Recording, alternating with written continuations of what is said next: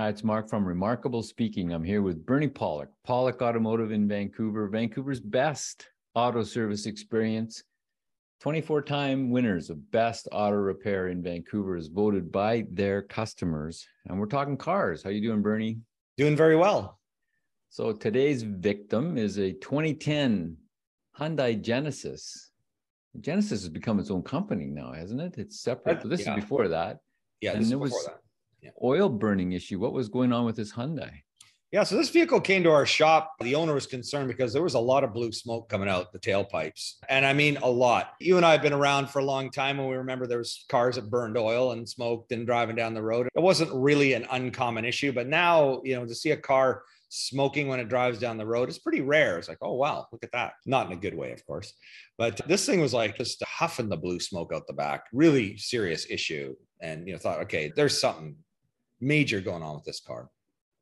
So how do you go about determining what the cause is of this blue vaping happening?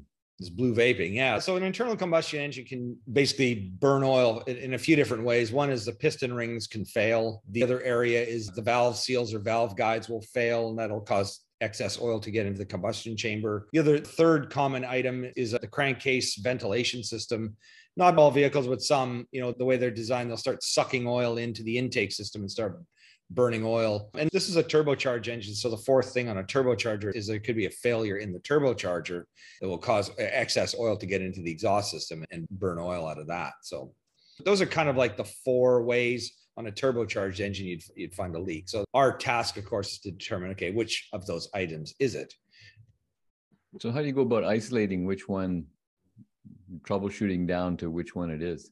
Yeah, so there's a couple of ways to eliminate a few things, like for the crankcase ventilation or breather system, and even like piston rings, just popping the oil cap off with the engine running is a good telltale sign. For instance, if you pop the oil cap off with the engine running, all of a sudden there's a huge suction release, then generally that the crankcase ventilation system is something's blown in there and it's sucking too much vacuum through the crankcase. So that's usually a telltale sign of that. If there's a lot of sort of smoke inside the crankcase, it's puffing, there's a bit of pressure, kind of my best description, that can indicate that the piston rings are blown and there's too much crankcase blow by. So that's another way.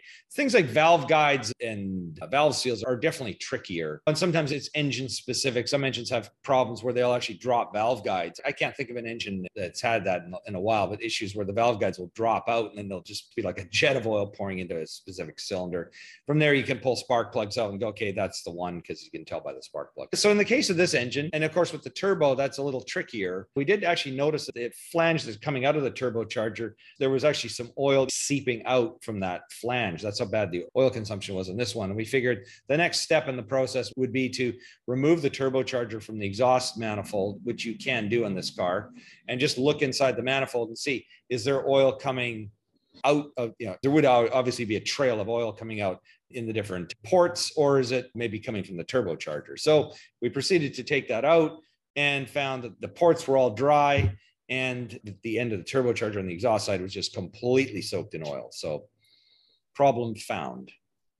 What was involved in the repairs then? Yeah, well, let's look at some pictures. So there's our nice looking Genesis. So I always like the look of these cars. I've been around long enough where Hyundais were real pieces of crap, and they really have built some pretty nice cars, and this is one of them. So here's the turbocharger removed from the vehicle. This is the port that bolts up to the exhaust manifold. You can see by this little cutting here, we had to do a little wrangling to remove a stud to transfer onto the new turbo. So the exhaust manifold bolts up here, the exhaust pipe down here, and this is the intake side of the turbo. You can see there's no oil here, but if you look at this picture, this is the exhaust side of the turbo. You can see it's black, kind of shiny black. This is actual liquid oil sitting in here where the red arrow is pointing. And a couple of these other items, the yellow arrow, this points at the actual turbine blade. We're going to look at a cool video in a second just to see how badly worn this is.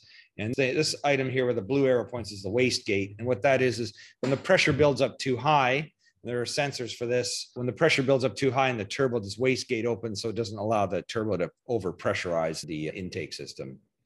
So the video, this is kind of the fun part. So just watch where my finger is. Oh my God. Yeah. Pretty bad, eh? So there should not be any movement like that whatsoever. Maybe if you had a dial indicator on there to measure it, there might be a couple thousandths of an inch, but not quarter, half-inch movements. So there's our picture show for the day. I'm surprised at how small the turbocharger is. It is. Well, it's a 2-liter engine, so it doesn't really need a very large turbo. Now, of course, you could probably put a much larger one in if you wanted to get more power out of it, but there are things to consider when you do that kind of thing. You know, if you put too much boost, you can blow the engine up. So there are limits, but it is pretty tiny. So the repair really was just you replaced the turbo. We replaced the turbo, yeah, and that took care of it. That fixed it. And how did the car run afterwards? Good. You know, one thing that does often happen, as you can imagine, a lot of oil has been pumped out of this turbo into the exhaust system. And so it does take a little while for the smoke to dissipate. In my earlier years of fixing cars, when we'd repair something like this, maybe something like that, or a badly blown head gasket where it's filled to cool it, filled the exhaust system full of antifreeze.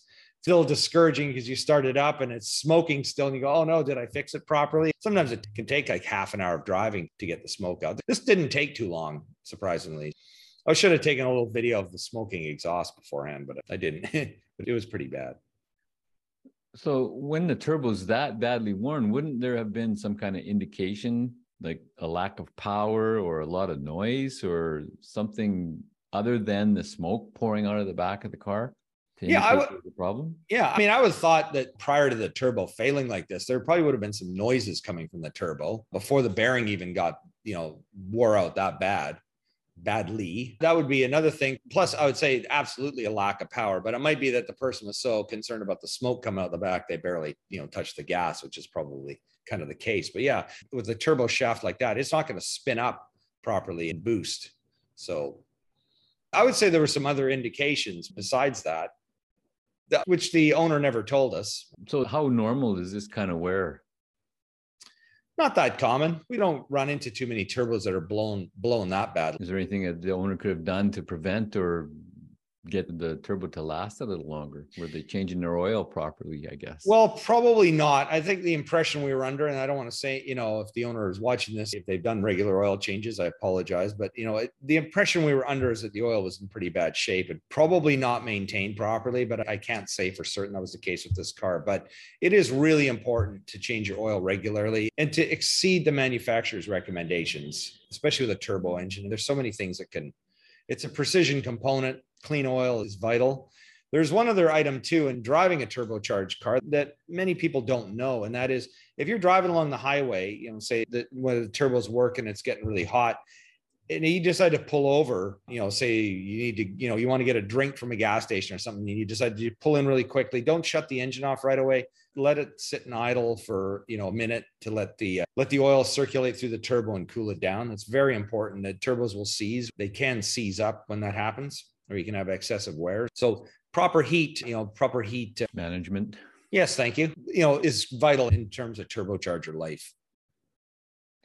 And how are this era of Hyundais for reliability? Yeah, they're good cars. We rarely see a lot of problems with them. They're really pretty good overall. It's on my recommended car list. Plus, it's a nice looking car too.